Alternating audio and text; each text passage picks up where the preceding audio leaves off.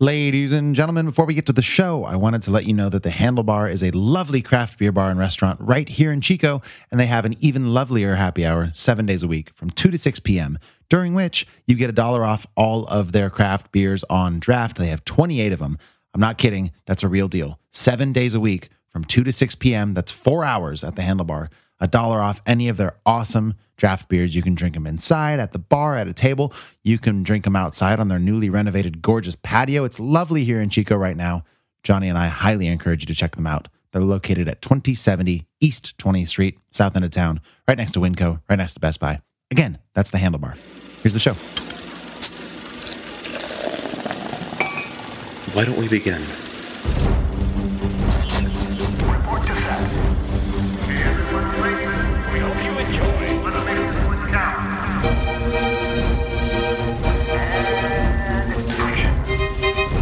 This is Fresh Hop Cinema.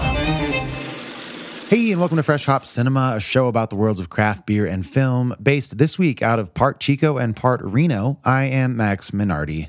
I'm Johnny Summers. Jai Summers. Jai Summers, that's right. We're coming at you from two different states, but one happy place right in your ears. And one state of mind, really, which is happy to be here, happy to be drinking some hopefully tasty beers and reviewing a movie, which is the format of this show if you've never heard it. And this week on our show, we ask for the 6th time what happens when humans dip their ambitious little fingers into the world of tampering with the genetic makeup of dinosaurs, with our thoughts on Jurassic World Dominion. Johnny Summers, what are we drinking this week? We are drinking two beers from a brewery called The Drowned Lands in Warwick, New York. Hello. I was wondering where you're going to go with that. North York, perhaps? North York. Yeah, if you're listening on KZFR 90.1 FM, first of all, we hope you're having a fantastic Thursday evening. I do hate to make it worse by telling you that unfortunately you won't be hearing our show today in its entirety. You're just going to get the first beer review and our spoiler-free portion of our discussion of Jurassic World Dominion. Yes, but Max, if they wanted to hear the full conversation in its entirety, which includes spoilers for Jurassic World Dominion and a review of our second beer from the Drowned Lands, plus Hot and Bothered and all kinds of other fun stuff, where would they go? Yeah, we're on Spotify, we're on SoundCloud, Stitcher, Apple Podcasts, of course. Also, you can check out our website. We drop new episodes every Friday morning at 7 a.m. And if you like the show, please do feel free to give us a 5-star rating and or a review. You can leave written reviews on Apple Podcasts, a handful of other places, but you can definitely leave 5-star ratings, I think, pretty much anywhere. And let us know that you did that. If you're on social media, we're on Instagram at fresh_hop_cinema, on Letterboxd for film reviews and Untapped for beer reviews. Those are both at Fresh Hop Cinema. Or like I mentioned a second ago, you can just check out our website, www.freshhopcinema.com. And on to Patreon. If you want to become a part of our family and get behind the scenes and just get way more of us in your lives, you should consider joining. It is a episodical type donation, I guess I would say. Yeah, you can do as little as $1 per episode, $4 a month, or more. We prefer that, but hey, whatever makes you happy. Like basically, it costs you a cup of coffee, helps keeps the show running, the beers, the movies, the good times, and a lot of the money that we make from Patreon gets pumped right back at you in the form of events, some merch runs, some parties, some movies. Maybe actually some beers. You never know. So totally.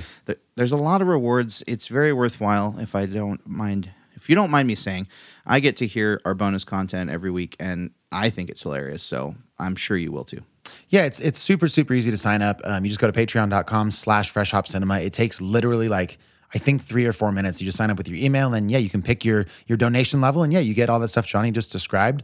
So check it out if you would like. You also get once a year, you'll get a birthday shout out from us. So James, patron of the show, it's James's birthday. Actually, today, the day of recording, June 14th. Happy birthday, James. Thanks for being on board with us. We super appreciate it. And it's been a while since we've seen James at an event. Granted, we've been sort of inconsistent with COVID, but hopefully as we get back into things, I'm looking forward to seeing James again sometime soon. Yeah, absolutely. Okay, all of our housekeeping out of the way. Johnny Summers, let's get into beers. I've never had beers from Drowned Lands. Have you had them before? I have not. This is the first time I've ever even seen them or heard of them, so I'm super stoked to get into this brewery. Okay, can you tell me some stuff about the brewery itself, maybe? I can. So from their website, they have a pretty cool biography, and I will read snippets of it. The Drowned Lands is a farm brewery founded as an homage to the dirt on which it's built. It's a culmination of years of exploration and inspiration from the land. The beer we create takes its cues from the richest soil in the country and it's connected to both time and place. Inspired by old world techniques and modern innovation, anything worth doing takes time, so slow down and stay a while. We believe that in a world quickly approaching 10,000 craft breweries, the next generation of great breweries will be the ones that best connect the drinker from the agriculture, the season, the distinct area in which the beer is brewed, and to the liquid itself. We believe in the notion of terroir, the character and flavor imparted by the environment in which it's produced, is an underexplored concept in American craft beer, and one of the most interesting expressions left to be discovered. We created the Drownlands to intentionally seek out these concepts, to make exceptional craft beer that expresses the native mineral profile of our water, the seasonality of our local agriculture, the imparting taste of the local microbes in our house-mixed culture, to express the isness of our land and share it with you. Dude, I love that. Right? I feel like one of the most important ingredients, obviously, in beer is the water that gets used, and very rarely do breweries choose to highlight their own local water. I remember maybe like a year ago, we did a brewery from Oregon. I think it was Great Basin Brewing, maybe, and we went into some depth on how they have that undercity kind of water system, and it was really cool. And they really highlighted the characteristics of their water. And I think you and I might have even been keyed into it enough to taste some of that. But I'm looking forward to kind of getting into that with our first beer today, which all I know is that it's called Rare Earth. So tell me more. Exactly. It is called Rare Earth. And again, it is from the Drownlands out of Warwick, New York. It is a Foeder-style Pilsner that is 4.8% ABV. It is a Foeder fermented Pilsner brewed with New York Pilsner malt from O'Mara Farms and New York grown crystal. The local high-protein malt produces a nice straw color and slight haze. It's fermented and lagered in oak for several months, and they are tasting bright, clean, and oaky with a hint of roasted marshmallow, wildflower, honey, and fresh grass. So I am super stoked. I usually wouldn't read an about me from a brewery is that long. Sure. But man, I can't agree more. I love what they're about, like that connection to the land and the local ingredients. It's just like if a brewery was a farm-to-table restaurant, and it was like, in the heart of a little valley, and you just get to experience all the nuance of the ingredients that exist there. Let's get transported to New York. Yeah, dude, I love it. Also, right before we dive in, you've said Foeder a couple times, and for anybody not familiar, it's spelled Foeder. It's basically like a big, usually oak kind of fermentation tank. And we won't spend a lot of time getting into why people choose to use those, but just wanted to define that word at least once before we just kept saying Foeder Pilsner over and over. Mm-hmm. Okay, so mine is open. I'm about to pour it. Have you poured yours into your glass yet? I have. I have poured it. I have smelled it, and I have drank some of it. Okay, well, give me your initial thoughts, dude. It's a beautiful color. It looks almost completely clear. There's a little bit of a tinge to it, but it's not hazy by any means. It's just like they said, straw colored, nice head retention. It looks like it's going to be delicious, and upon first taste, I find that it is. It's got a surprisingly tangy start, but then it just transcends into this just super refreshing, crispy area, and I'm really enjoying it so far. Yeah, man, I've got it in my hotel glassware again this week, which is kind of. It almost looks like a rocks glass for whiskey or something, so it's not ideal. But I'm seeing a lot of similar stuff. Very clear, no mistaking this as like a Pilsner or maybe a Kolsch. Mine's still fairly actively carbonated. There's a pretty soapy looking head, like really big bubbles, and not a ton of lacing or anything like that. It looks fairly clean, and it smells very, very, very bright. I think I'm going to pop back over to their description here, but I think they said something like fresh cut grass or something. Which is spot on. It's a very bright, punchy smelling Pilsner so far. And I'm going to take my first drink, but I'm excited just based on my initial impressions here. Yeah, no, I think you're going to like it. It's really balanced. It's not too much of any one thing. I'm getting some some middle of the road funk from that Foeder, I'm imagining, and maybe the malt profile. But I'm loving the amount of funk that's on this right at the front. It's not overbearingly funky. It doesn't venture into like the barnyard, but it's definitely got a different profile, in my opinion, in a positive way from a normal, just regular, straightforward Pilsner without maybe the Foeder. I don't know if that's what that adds, but I like it. If that's what it is. I think it probably is a huge part of it, man. It's a very. Again had my first drink. And the carbonation based. It was very similar to what it looks like. It's really zippy, super, very effervescent, very actively carbonation heavy. Yeah, I don't know that I would have said funkiness necessarily, though. When you said it, I was like, okay, that could work. But for me, it was more of an earthiness, and it is more like I keep coming back to the grass idea because it feels very very terrestrial in that sense. But it's also not muted and rounded like you might think hearing that. It's a very bright. It makes me think of springtime. Totally, absolutely, almost lemongrass-ish. Yeah, super unapparent with the alcohol. You said it's only 4.8%, so I'm not expecting anything super boozy, but it's a really clean beer so far. Yeah, I'm very impressed, especially, first time ever having these guys. And I was promised, at least that they just came in. They didn't have date codes on the cans, but they were freshly received over at SNS Produce, so I was pretty stoked to hear that. And I love, 100% New York malt. Have you ever had a beer that's the malt bill is exclusively New York malt? I mean, not that I would remember, yeah.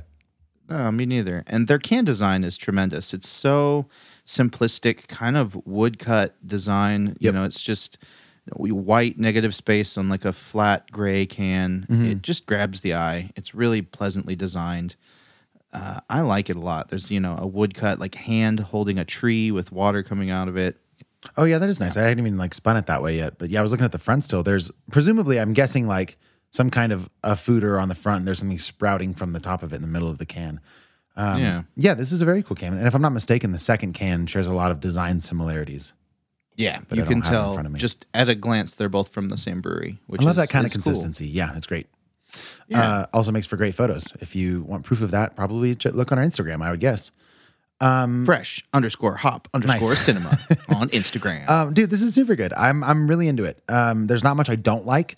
I'm going to have a couple more drinks before I make a final judgment because I have a sneaking suspicion that some of that earthiness might start to get a little old for me. But Yeah. I'm not there yet. I'm really enjoying what I've had so far. I've had maybe 2 or 3 ounces.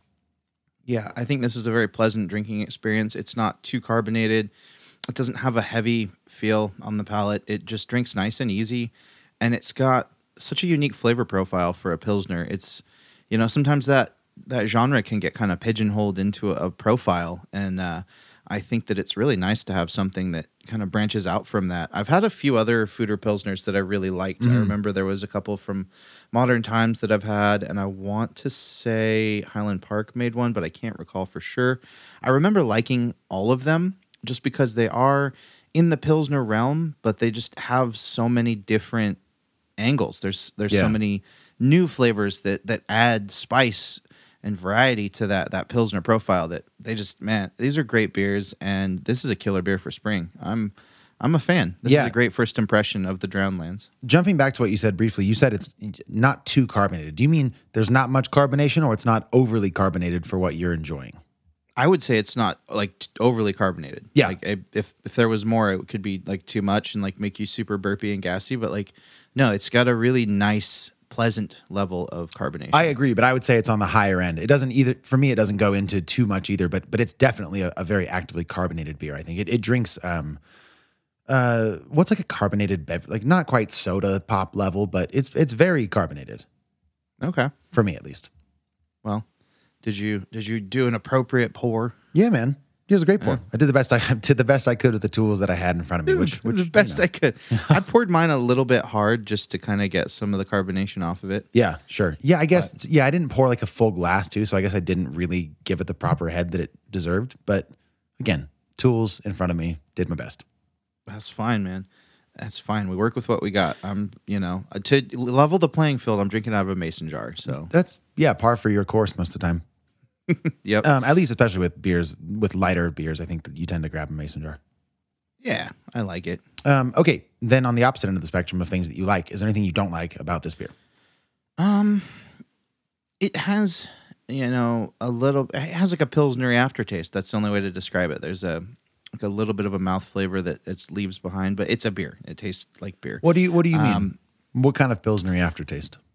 Well, I've noticed that with Pilsners and Kolsch's specifically, just because they are a bit maltier and a little bit more robust on that profile, they do leave more of an aftertaste than a lager. Is it some of that like biscuity kind of cereal, bready graininess? that you're talking about? A little of that, and a little bit of a tangy aftertaste.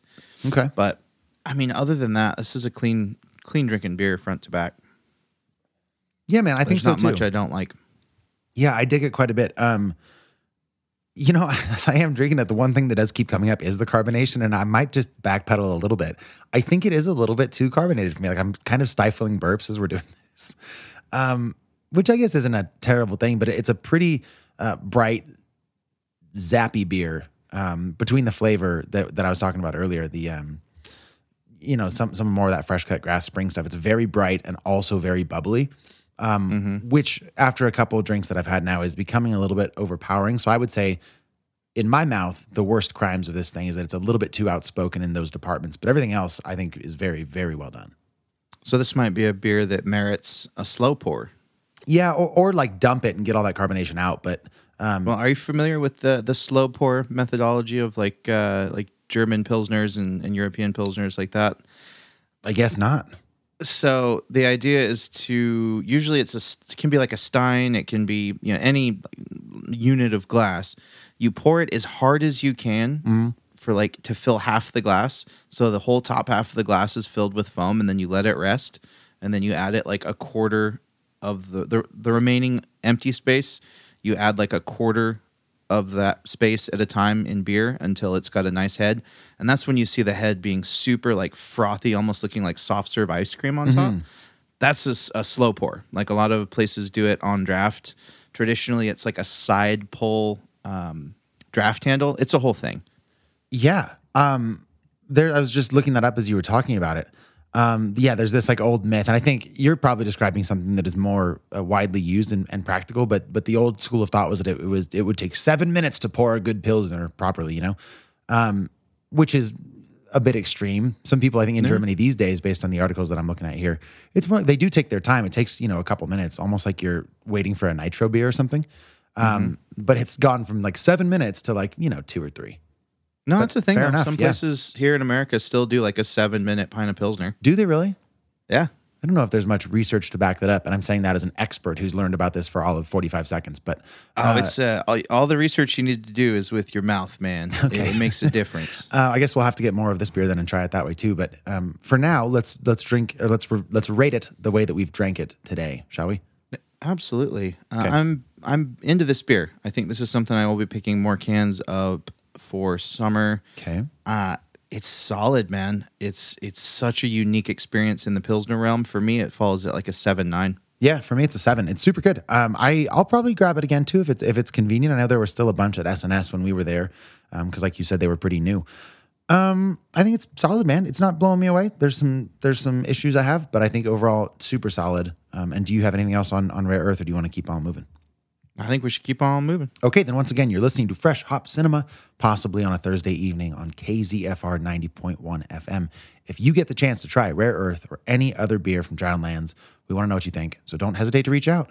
And while you're at it, take a picture of yourself drinking it and tag us on your social media at fresh_hop_cinema.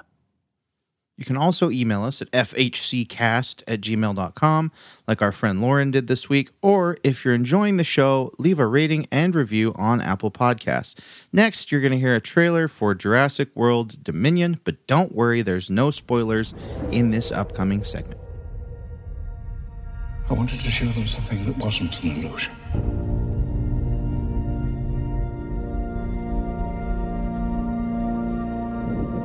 Something that was real.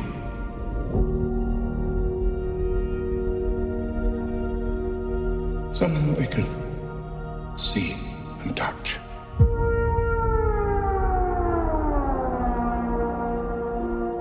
Creation is an act of sheer will.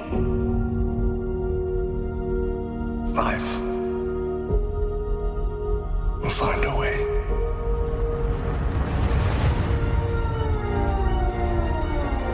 We can't keep her here forever. If they find her, we're never going to see her again. We got to protect her. That's our job. Humans and dinosaurs can't coexist. We created an ecological disaster.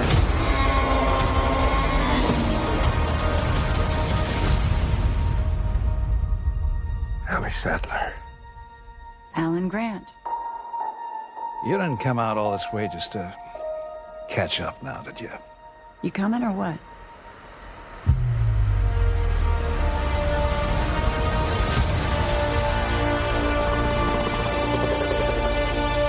We're racing toward the extinction of our species. We not only lack dominion over nature,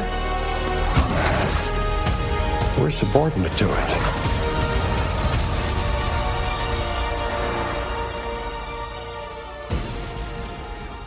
Well, if you're just joining us, you're listening to Fresh Hop Cinema, a show about the worlds of craft beer and film, or movies, or Jurassic World Dominion. Sure. If you're listening on the radio waves of KZFR 90.1 FM, you're only going to be hearing the first half of our show on the radio today. But if you'd like to hear the whole thing, you can subscribe to Fresh Hop Cinema on Apple Podcasts or wherever quality podcasts are found. It's going to be available to pour into your ear holes tomorrow morning at 7 a.m. So at the end of this, if you just can't get enough of us, there's plenty more for you. As a reminder, what you just heard was a trailer for Jurassic World Dominion. Generic internet synopsis incoming. Quote, 4 years after the destruction of Isla Nublar, dinosaurs now live and hunt alongside humans all over the world. This fragile balance will reshape the future and determine once and for all whether human beings are to remain the apex predators on a planet they now share with history's most fearsome creatures. I'm going to come back and elaborate on the synopsis in a little bit here because I don't think that quite sets the stage well enough. But before that, this was directed by Colin Trevorrow, who did both of the previous Jurassic films, as well as Star Wars: The Rise of Skywalker, and a movie that I really enjoyed in 2012 called Safety Not Guaranteed.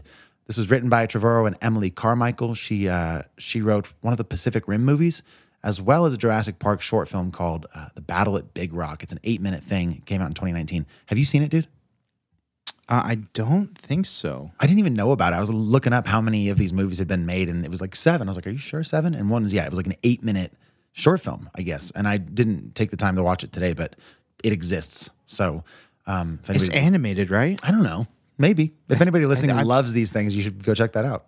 I remember seeing a Jurassic World short on Netflix that was like CGI animated, looked like a kid's show. That might have been that. Yeah, all right. Well, back in this movie, you got Chris Pratt. He's doing his Owen Grady thing again. He's a Navy vet and then an anthologist and a former Jurassic World employee. He's very famous for being able to train velociraptors. He's the boyfriend of Claire, who is, of course, played here by Bryce Dallas Howard.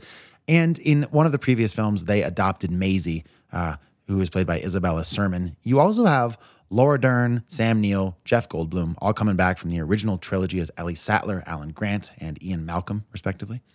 A couple newcomers. You got DeWanda Wise as Kayla Watts, perhaps the coolest person in this movie. She's a former Air Force pilot who helps, she's a former Air Force pilot that we meet kind of in the dinosaur black market. Is that the right way to say that? The underground dinosaur trading world? Yeah. And then we also have Ramsey Cole, played by Mamadou Athie. He's the head of communications at a company called Biosyn, which is a bit of a deep cut from the original Jurassic Park. You had Dr. Lewis Dodgson. He's the CEO of this company. It's kind of a rival company to InGen, which was, Hammond's company or whatever. And he's played here by Campbell Scott. And there was like a brief cameo of this character in the first Jurassic Park. And at the time it was Cameron Thor. But then I think in like 2016 or 17, Thor went to prison for, sexually assaulting a kid or something terrible. Oh, geez.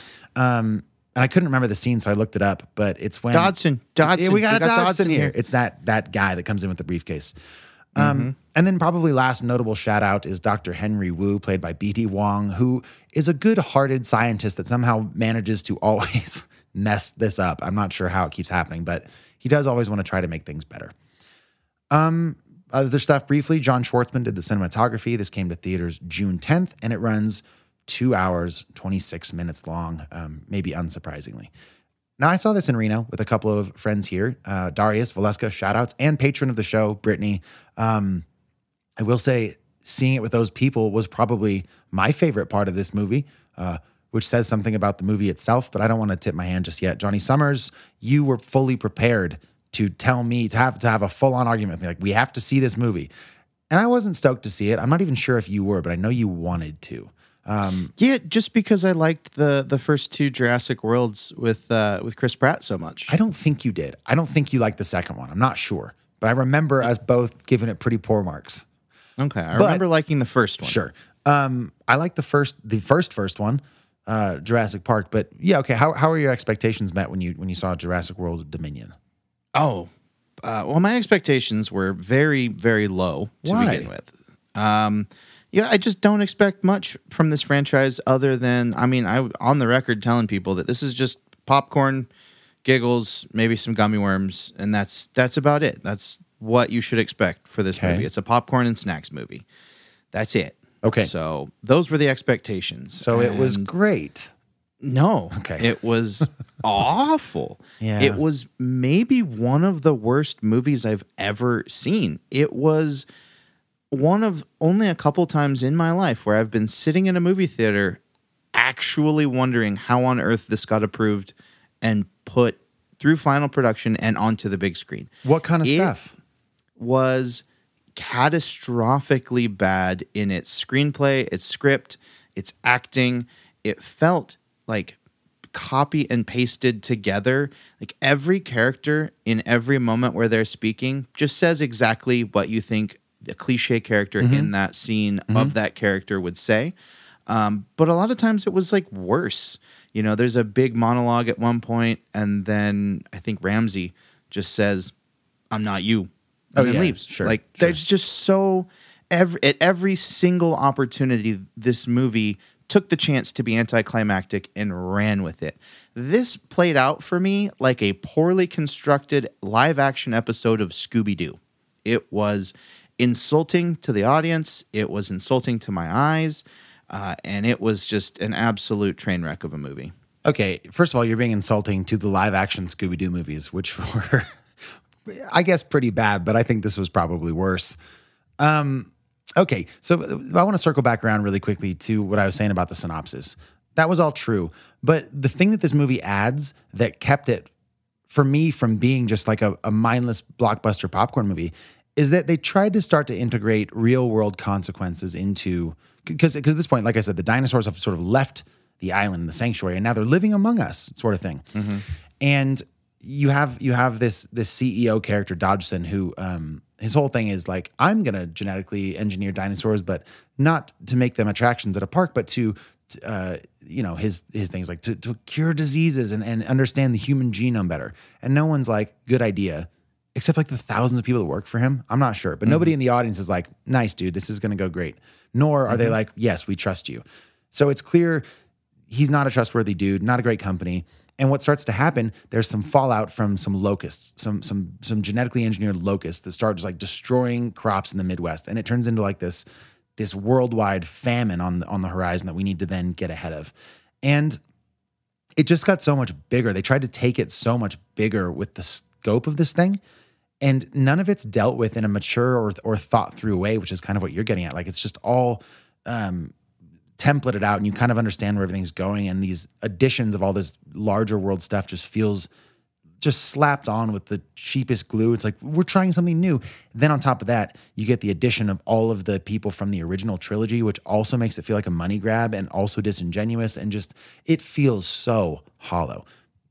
That said, there's some cool dinosaur stuff. Like the special effects are pretty great. It was still more of feeling like they threw everything but the kitchen sink at us in terms of dinosaurs. Like I can only remember like 2 or 3 types of new dinosaurs per movie.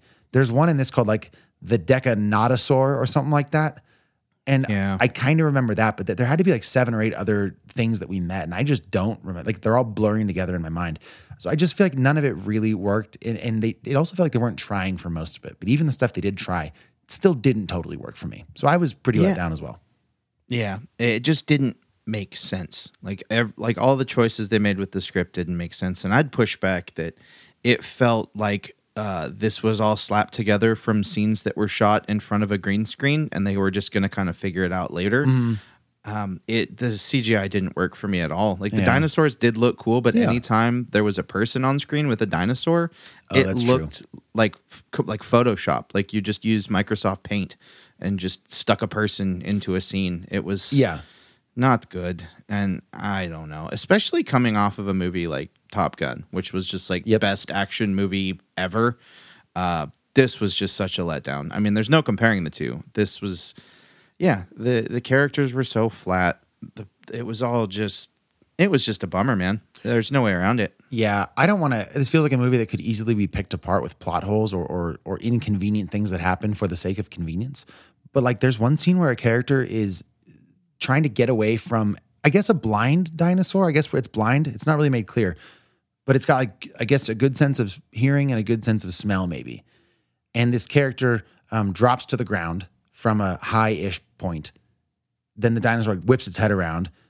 And then the character army crawls, which even in the sound design is so loud. And I'm like, if this dinosaur is only hearing things, has no vision, presumably with heightened hearing, like, you're dead. And then the way that the character gets out of that scene, I'm like, that's where the dinosaur is going to draw its line. Like, it's not going to, how does it even know to stop pursuing if it's blind? I didn't get a lot of it. There's a lot of that in this movie. It's because the director called scene. Right. And he's like, okay, good. I'm going to go take a break. He's like, God, I need a cigarette. Yeah. Okay, man. Well, neither of us really liked this at all. Maybe we can get into more of our thoughts in a bit here. But for now, why don't we give it a rating? 1.5. Ooh, lowest in a while. 1.5 for Johnny Summers. Okay. Yeah, for me, it's a 2. You know, it's some of it was cool. I liked seeing dinosaurs. That's always fun. I thought there were some cool visual effects. But yeah, for the most part, a pretty stinking pile of dinosaur poop, if you ask me. It's also like the 5th highest grossing movie of the year, which is a bummer in a lot of ways. Oh, yeah. I'll get into some more stuff in the Danger Zone, too. Okay. Well, then once again, for now, if you haven't been paying attention, you've been listening to Fresh Hop Cinema, possibly on KZFR 90.1 FM. If you are so inclined, Jurassic World Dominion is currently in theaters. And if you see it and you have thoughts of your own, you can reach us on social media, like I said, at fresh_hop_cinema, or you can shoot us an email to fhccast@gmail.com. And to our radio listeners, thanks for tuning in. We'll catch you next week and every Thursday at 5:30 p.m. on KZFR 90.1 FM.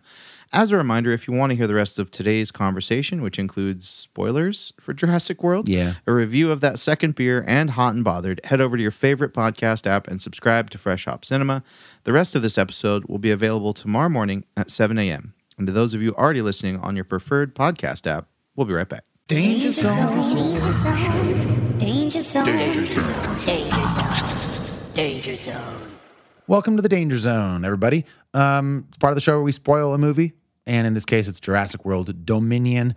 I find that just open criticism to no end is not super fruitful discussion, which is where I'm afraid I will start going with the discussion of this movie. So before we get to that point, and then we can decide if that's how we want to proceed, do you have anything, I guess, constructive that you want to talk about in terms of criticizing this movie, or even things that you appreciated, but I kind of assumed that wouldn't be the case. So anything constructive to talk about, maybe? Constructive, like tell you how it was constructively bad? I don't know. Yeah, I mean, there's, I'm worried about an echo chamber just being like, yeah, that was terrible. Oh, yeah, this was terrible too, and that was terrible. There's probably some conversation to be had somehow. I suppose, but sometimes that is a conversation. Like when a movie is universally bad, it's just going to be universally bad. I wish there was more. The one thing that stuck out to me repeatedly was just like the unintelligence of the dialogue. There's one line that will haunt my dreams. It's burned in my brain. Yeah, which one? When Sam Neill's character is walking through the Velociraptor area, and he's like, "We thought they would gut their prey, but turns out they're smart enough to go right for the throat. They'll go for the veins and the arteries, and sometimes both at the same time." Yeah, it was tough.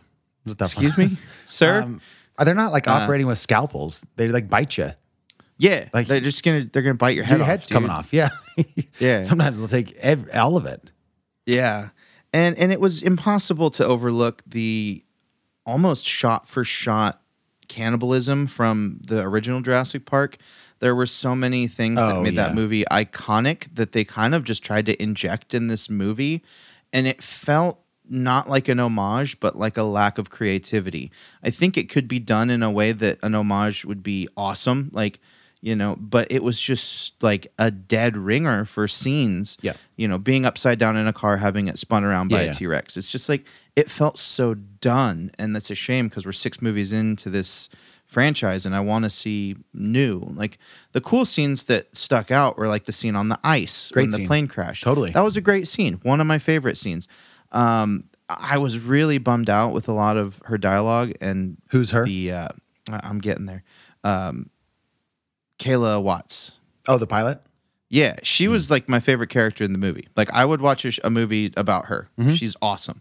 But yeah, I was bummed out with the choices they made about with her dialogue and just her whole plot line. It was just so shallow. And I get it; it's an action movie. It doesn't have to have super involved, but it was shallow even by action movie standards. Dude, yeah, But because you have to buy her whole thing. Like her thing is she sees Maisie being basically handed off. She's okay with like smuggling dinosaurs on the black market. She's fine with that. Yeah. Then she sees Maisie being taken by people. She does nothing, and then is apparently overridden with guilt when she coincidentally runs into Laura Dern's character, Bryce Dallas Howard's character. She like feels so compelled to get involved, and like throws her life away basically. And it's not consistent with how you think that character has probably survived this long in the world, in that particular world, you know? Like she even starts off with like saying to Bryce Dallas Howard, she's like, you don't belong down here. Go back to your resort or whatever, which I believed for a minute. And then within moments, the entire intensity and hardness of that character is diffused by, and she gives the explanation, of course, later, like I saw her being taken and I just couldn't do nothing. And then she drops in something that feels very like, you know, like modern crowd service, being like to be what is it? Like, being silent is the same as whatever, condoning or something like that. Yeah. Which felt ripped from like an influencer's Twitter account or something. Yep. I don't know. Exactly. Yeah. The bummer thing is this movie could have been really cool. It had all the bones, both dead and living, to be cool. And it just didn't do it. What did you think, or how did you feel about the subplot with the genetically engineered locusts that were going to eat all the crops that weren't planted with biosyn seed? I guess I have a lot of thoughts. I think that's a cool concept. Like if you're genetically modifying creatures, it makes sense that some maniac would try to weaponize that. So I think that in and of itself could have been a fulfilling, interesting concept to see through, but it's bogged down by so much of this other stuff. And then like you kind of get the impression that the only reason that Dodgson is able to do this is because he has Dr. Henry Wu on his side doing all the work. And Wu has a track record now of kind of messing things up, but he's got a good heart, like I said in the beginning. And I just don't see him. It's character consistency. It's the writing of these characters that is my problem with this movie, I think, in large part. I don't see that character being like, okay, yes, I'm willing to cause a global famine so that I can keep playing with dinosaurs, which is kind of the blackmail and the leverage Dodgson holds over. He's like, if we get reported, then all of your work goes down the drain. He's like, all right, I guess we're making more locusts. And he changes his mind at the end, but it's clearly too late. Also, dude, on the point of the locusts, there's like a fail-safe in their chamber where they burn the whole thing. But the first time that ever happens, like the container fails and they fly out. Like the bad design, you know? That's how you do it. That's how you've designed that room. And it is like breach and containment conveniently. Yeah. And now, why are they alive flying through the air? They were singed. Yeah, they could stay on fire for quite a while. And then why did they come back to life in the hallway when they were like stepping around them and they were all dead at that point? And then they flip the power, you know, at the end. And then like all of a sudden they come back to life. Are they run on electricity? I don't get it. Right? Like I just, it was fun because then the two women could have like a locust fight. But why weren't they dead? Yep. I don't know. Guess you just maybe they don't needed expect us to ask these questions, but like, you know, I know there's like an electrical chip in their brain or something, which is also a very convenient way to like, we need to get the dinosaurs into containment for the story. How do we do it? I don't know. Let's write something in the beginning where we've put electrical impulses to steer them. I don't know about that. Right? I don't know. It all seems too convenient and like, I don't know. Let's write this in the quickest, easiest way possible. Yeah. And it's crazy because if that was the case, you'd think there maybe would have been only one real direction of the plot. I would have loved to see in a movie about genetic engineering and people and how they're trying to use that, you know, just like with Maisie and the way she was fixed by her mother who cured that disease in her with that whole with genetic engineering. I would have loved that, but there was that subplot, there was the locust subplot, and they just felt so conflicting. I think if they focused on one or the other, it would have been a stronger movie. Like either one of those is fascinating, but because it was bifurcated, they didn't have enough time to focus on either one enough to make me give a shit. Yeah, it's the side character. It's not even the side character. It's like the auxiliary characters and a superhero team problem that they had in like in Suicide Squad, like any movie where you have to introduce to like the audience to like 8 or 9 characters, you're not going to probably have time to do it. And so we end up with these hollow shells of archetypes that don't work, and none of the emotional beats attached to them land. So it's terrible. Yeah, it's what a bummer. How about that when Laura Dern cut the power with the axe and it didn't electrocute her, and then she just looked at the camera and was like, "That felt good." Yeah. There's a great moment that happens when one character. This is when they've just sort of escaped, or they're in the process of escaping the big dinosaur. The group is finally united for the first time, and they're trying to get into this control room, or whatever. And they're being chased by one of the big dinosaurs. And I think it's Maisie that looks at Dr. Ian Malcolm, Jeff Goldblum's character, and looks in his eyes and then looks at his chest, and his shirt's kind of like really unbuttoned, like that one scene. And he like doesn't. Yeah. It's like you miss and you'll blink it, but he goes, oh, and he like buttons it back up. But I thought that was lovely. She just shakes her head at him. Yeah, that's the kind of homage to the first film that I think would really land and doesn't take away from what could have been laid in this movie. Exactly. That was nice. But there wasn't enough of that subtlety. No. Yeah. There's the big dinosaur battle at the end, which did basically nothing for me also. Yep. And I guess dinosaurs are teaming up now. I don't really, understand how apex alpha predators work, but in my limited knowledge of this, they don't. It's like me or nobody. But then there's like this 2-on-1 battle. And I don't really get, like, it was almost like the dinosaurs high-fived thing. Like, yeah, we killed the Decaphailosaurosaurus. Yeah. Hey, remember when there were Atrociraptors that were like cats that would kill anything you shined a laser on? That was fun. Oh, I forgot about that. Yeah, that wasn't made clear either. Yeah, nothing in this movie was made I forgot clear. about that whole character too. I didn't even write her in the cast list, but do you remember her character name by chance? Nope. She's like a mercenary for 3 minutes. Yeah, she's a mercenary that was originally hired to kidnap Maisie. And yeah, there were like velociraptors that she had, I guess, trained just with like normal training methods. So like if they see a laser on someone, they're like, she literally says like, they'll like pursue you to the ends of the world. There's no escape. And turns out pretty easy to escape. You just gotta leave. Yep. Oh, dude. And this is my last one, because this is what's going to start happening in this movie. We don't have time for this, but Bryce Dallas Howard's character is running away from one of those. She's running through a bunch of apartment buildings. It's right on her tails. It can't quite catch her, but almost does. Yeah. So then she's being chased, and the same type of raptor's chasing Owen on the motorcycle, which is going ostensibly much faster than she was running, but having an equally hard time catching him on the motorcycle. And then the raptors are running as fast as an airplane taking off from a runway. And I hate that sort of convenience. Like, she would have been dead immediately running from those things on foot. Yeah. They're like cheetah fast. It's so convenient. It's just like, okay. It deflates any chance of me feeling any tension for that. It's like, she's going to get away. Clearly she got away. Everyone's going to get away. There's no stakes here. No, exactly. There's no stakes and there's no rules. Like the rules established for these dinosaurs are malleable and changing as, the speed of their prey changes. It's just, yeah. No, it pretty quickly takes you out of it. That's for sure. Yeah. And I know I just said this, but for real this time, very lastly, two shout outs, one good, one bad. I thought that Ramsey Cole, the character Ramsey Cole, Mamadou Athie, was pretty good as that character, as the future, like groomed to be the future CEO character who has a conscience. He does a good job.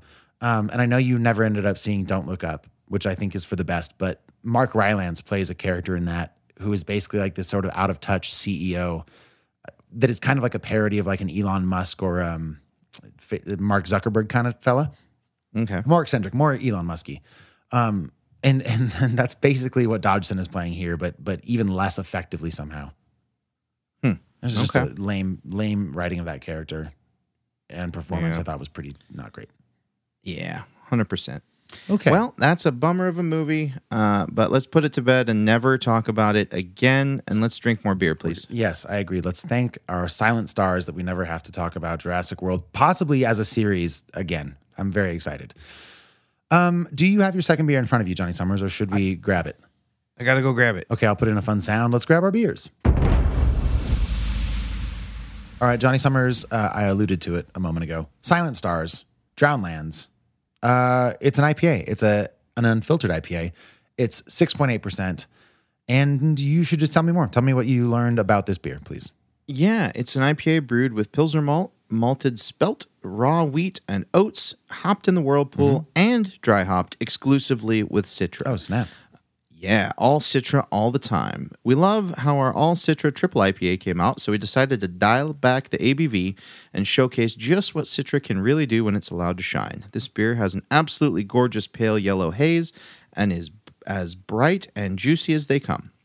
They are tasting orange zest, drippy summer peach, juicy melon, and a handful of orange and pink starburst. I think this is a bold approach. Citra is one of the most utilized hops in all of modern craft beer, I think. I was going to say, I didn't know I needed to I learn didn't this. either. It's like they're taking what could possibly be the least interesting hop in that like everyone's experienced it and it's nothing new, and then being like, all right, we're going to showcase this big time. So like saying, since I haven't guys, tasted it, yeah, like bold move so far. Let's We're see opening if it works. we're opening a sandwich place, and we're never going to gonna believe feature we're going to feature bread. Yeah, bread and turkey, dude. Yeah, but I mean, I think there's something to be said for in the same way we appreciate a Pilsner, like a really clean Pilsner that has no adjuncts, nothing fancy, nothing against the Foeder Pilsner, but like a straight up German Pilsner. It's got nothing to hide behind. And in this beer, the Citra has nothing to hide behind. So I guess what I'm looking for is a decent showing of the Citra hop and nothing more. Man, that's really good. Oh, good. Okay, let's jump back a little bit. What are you looking at in your glass? Yeah, looks like a super hazy boy. Very yeah, very bright yellow haze. Like cannot see a millimeter into the yeah. glass. I don't see light. I'm holding it up to a window and it's bright out, and I'm getting nothing through it. Yeah, so basically this beer is hazy enough to block out the sun, so that's pretty rad. Yeah, it's gorgeous to look at, but nice thick head, very small bubbles, very creamy carbonation level, and it's super thick in like a good way though. I would say it's a very dry hopped thickness. I would say if you've had a lot of dry hop beers, it's about what you'd expect, and if you've never had a dry hop beer, it's just going to be an IPA that's a pretty hoppy IPA. It's way hoppy, more thickness, more juiciness, just a lot more everything that has to do with hops. I'm with you on all that. If I may cut in, the head on mine is sticking around, and it's the opposite of the first beer. Like I've got probably still a half an inch of very creamy, small bubbled, looks like almost a nitro head. I did smell it too, and it smells really, really sweet. Like that dry hopping might have added too much sweetness in this aroma and too much of that hoppiness. You think that, but then you taste it. Okay, so I haven't yet. So you have, and the only thing you've said so far is that's really good. Yeah. Why? I mean, if you've ever held hops in your hands, this beer tastes exactly like what that smells like. I actually haven't, by the way. I've been fortunate enough to have like a handful of Citra hops in my hand and like squished them around, got all the lupulins off, and then smelled it. And it's just that unadulterated, piney, organic, plant-based goodness, man. And this beer nails that. Like it is a truly shining portrait of a Citra hop, and it might not be breaking the mold and it might not be giving us flavors that we've never had, but I think what it is doing is distilling that down to its purest form and preventing just a massive dose of Citra fragrance and bitterness and round, smooth, piney sappiness. This is a very pleasant drinking experience. It really strips everything else away. You've got nice texture, nice flavor, great bitterness, and just a ton of Citra hop. I'm into it. I like this beer. Dude, I do too. I think it's I don't know. Citra hops are one of those that I think are traditionally used to be a pretty straightforward bittering hop. Like I know they're pretty high in alpha acids, if I'm not mistaken. And the idea of using one in a hazy IPA, granted they called it an unfiltered IPA, and I'm always a little bit hesitant to ascribe intention to a brewery when it comes to the way they name their beers. But when I hear unfiltered IPA, I think something that's going to strive to be a little bit sweeter rather than bitter forward. And I just think it's a weird hop choice for that, because I'm still getting a lot of the sharp citrusy edges, but there is like a really intense sweetness there too. And I don't know if I like it, dude. So I think what you were trying to say, I think the opposite is true. Of the hop?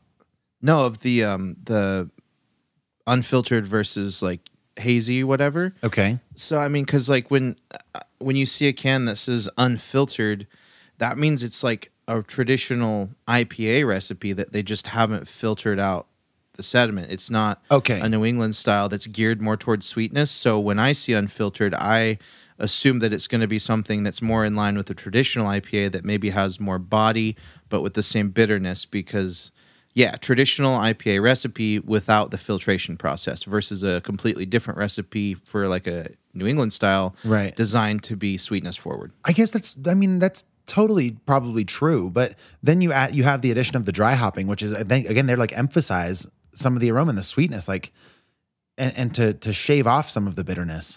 I just think, I don't know, it just seems like a strange choice to me. And I just had a second drink, and I like it more than the first drink, by the way. Yeah, I'm a fan of this beer. It's an unfiltered beer that's got, from the dry hopping, a little bit of that juiciness, but it's still an IPA. Yeah, I guess that's true. In its hop profile, like it's still got teeth. It's not an orange juice by any means. That's true. You're right. It's still very much an IPA, and I appreciate that. I don't know if I could drink a whole can because that juiciness that is intermingling with that bitterness, I might simply get tired of it. It is a good beer. I think I would like maybe 8 ounces of this, and I would be perfect. Yeah, I'm with you, man. I think 16 is too much for me as well, personally. Not that it's poorly made or anything. I just the interplay between the bitterness that I'm getting from some of the more the citrusy sharp bitterness, and the way that's playing with the sweetness and the juiciness is kind of tiring in a way. Fatiguing maybe, but it's pretty okay for me. I think it's good. Yeah, I agree. I would say it's good, slightly above average. It's not blowing my mind. It's not. Yeah, it's good. It's solid. I think that'll become clear when we rate it. Yeah, which I think we're about to do. For me, it's a 6.5. Yeah. I'm just little. I'm nudges away from you this episode. It's a 6 for me. That's fair. I'd happily drink it again. It's real good. Did you check this one for a canning dip? No, not on this one either, huh? Okay. No. Super fresh. It tastes very fresh. There's no indicators this is anything more than like maybe 6 weeks old, and I doubt it's even that old. Yeah. And it is a tasty beer. I just think maybe not for me specifically. Yeah, I think it's an important distinction because often, well, maybe there is no such thing as objective good or bad, because a ton of people are going to enjoy Jurassic World Dominion, and I think objectively it's bad. But bro, it got an ovation. What do you mean an ovation? Everyone clapped. Yeah, you specifically left out standing, which I appreciated. No, they got a sitting ovation. Yeah, it was a seated ovation. In your theater, you're saying? Yep. Well, yeah, that's what I'm saying. Like, what? So, like, maybe it doesn't even matter if this beer is good for us. Maybe all we have to say is I don't like it, and that should be enough to be like, that doesn't say anything about the rest of people. But at the same time, I think you got to hold things to a standard. I think Jurassic World Dominion is bad, and I think this could get into a slippery slope here. I think watching Jurassic World Dominion and thinking it's good makes you worse as a person, as a human being. Yes. I don't know. No, I think we should hold ourselves and art forms at the very least, being film and in the creation of beer. Like let's keep high standards so that if we miss those standards, we fall short, but let's not lower the bar to the point where anything goes and everything's fine. Exactly. I mean, I'll be the biggest proponent of a good bad movie, like a good cheesy, somewhat funny movie, but like there's such a thing as a bad movie, and anyone that clapped for Jurassic World, you're a bad person. Sure. Yeah, I feel like now I've confused myself. I didn't mean to start talking about that heated terribleness while talking about this beer, because I don't feel that way about this beer. I was just going to say, I agree. For me, not maybe my favorite thing, but I'm not saying at all that it's objectively bad, nor am I making a case, I guess, that there is such a thing as objective badness, though I think there probably should be. Wow. I guess that's what I'm trying to say. Yep. Objectively, non-objectively, this is one man and one Max's opinion. Yeah. And again, so then Silent Stars, 6.5 for you, 6 for me. Are you ready to move into hot and bothered? I am. Has anything got you hot and or bothered this week? Why, yes, it has. Thanks, Johnny. Let me kick this baby off. Let's see. I know I had something. I don't know why it's not in my notes. I didn't write it down. That's why it's not. Well, in my I've notes. got something. Yeah, why don't you start? Yeah. Bothered wise, it not incredibly a lot to report.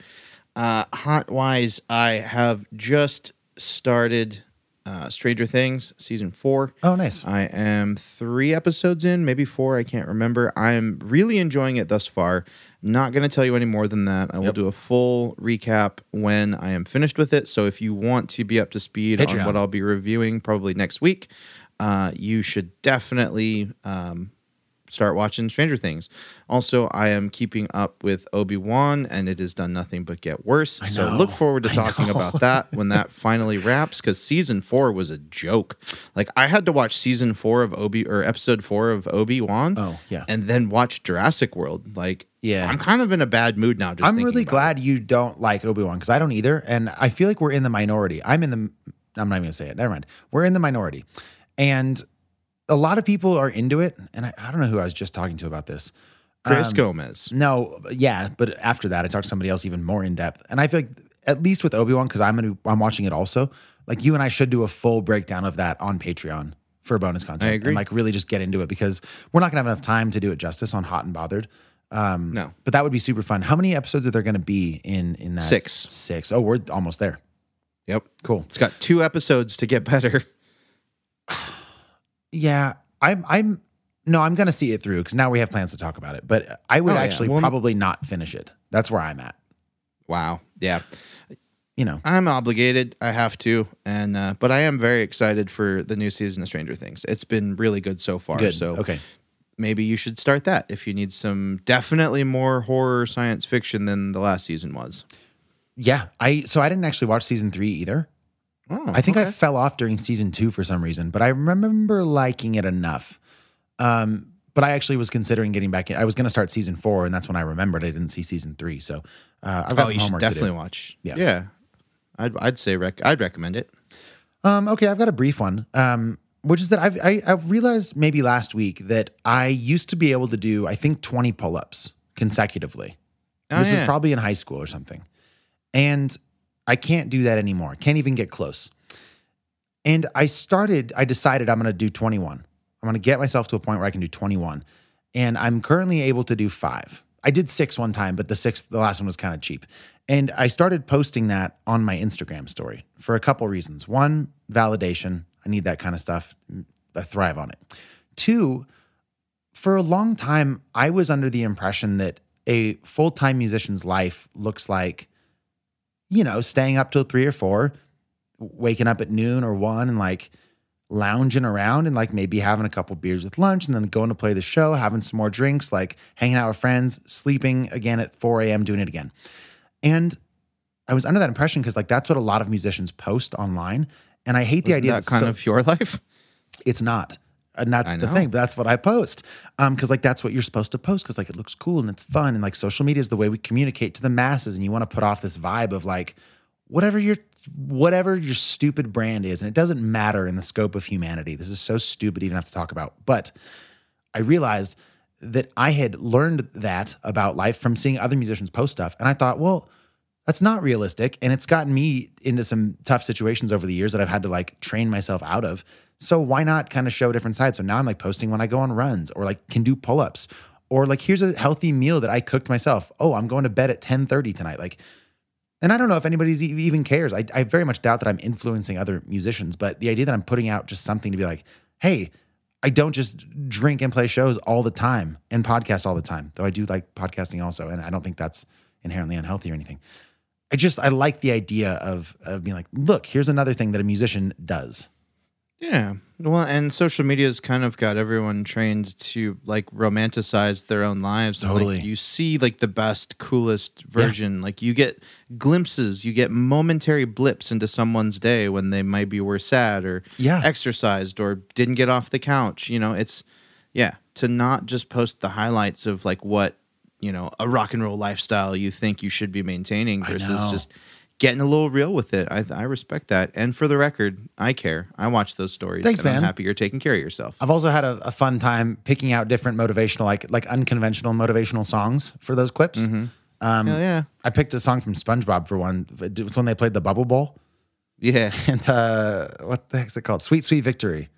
Yeah. When I hit the fifth one, I needle dropped the timing just right. It was great. That's awesome. Because you can only use Eye of the Tiger so many times. Yep. Anyways, dude, that's what's got me hot this week. Do you have anything else? I don't, and it's about our time, man. You got to get out of here and speaking of that rock and roll be a rock lifestyle, star, sure, yeah. you got to go maintain it. All right. Well, if you want to stay ahead of the curve, next week on the show, we are covering the sort of anticipated, do you think? Have you been looking forward to the film I'm about to say? Or not really? Medium? Yeah, medium. I don't know. It'll be fun. It's the new film Lightyear. It's sort of a story about Buzz Lightyear, of course, from Toy Story. So I don't really know what to expect, but it's the biggest release of this coming weekend, or if you're hearing this the day we drop it on podcast platforms this weekend. And I'm expecting a decently fun kind of kid movie. So I'm stoked for it. And then, Johnny, you've picked out beers for next week. What are we drinking then? So we are drinking beers from Street Side out of Cincinnati, Ohio. Cool. And the first one is going to be called Goes Faced Killer. Goza. Goes Faced I guess it would Killer. be better with Goes Face Killer, wouldn't it? Yeah. Wu-Tang inspired beer and a beer called Pewitt. It is a pineapple upside down Berliner Weiss. So very excited for that. Man, you love got that. those beers at Spike's. So if you want to get really ahead, go pick up those 2 beers from Spike's, go see Lightyear, and then tune in next Thursday on KZFR or next Friday on your podcast app. Yeah. As always, the show wouldn't be what it is without the support of Bailey Minardi and everybody else on Patreon. Quick shout out to the Handlebar for their constant support and dope ass happy hour 7 days a week. That's Johnny Summers. That's Max Minardi. Remember, drink tasty beers, don't see Jurassic World Dominion, and most importantly, be good to each other. We love you, and we'll see you next week. Report to set. Everyone ready? We hope you enjoy. Let's make this one count. And action. This is Fresh Hop Cinema.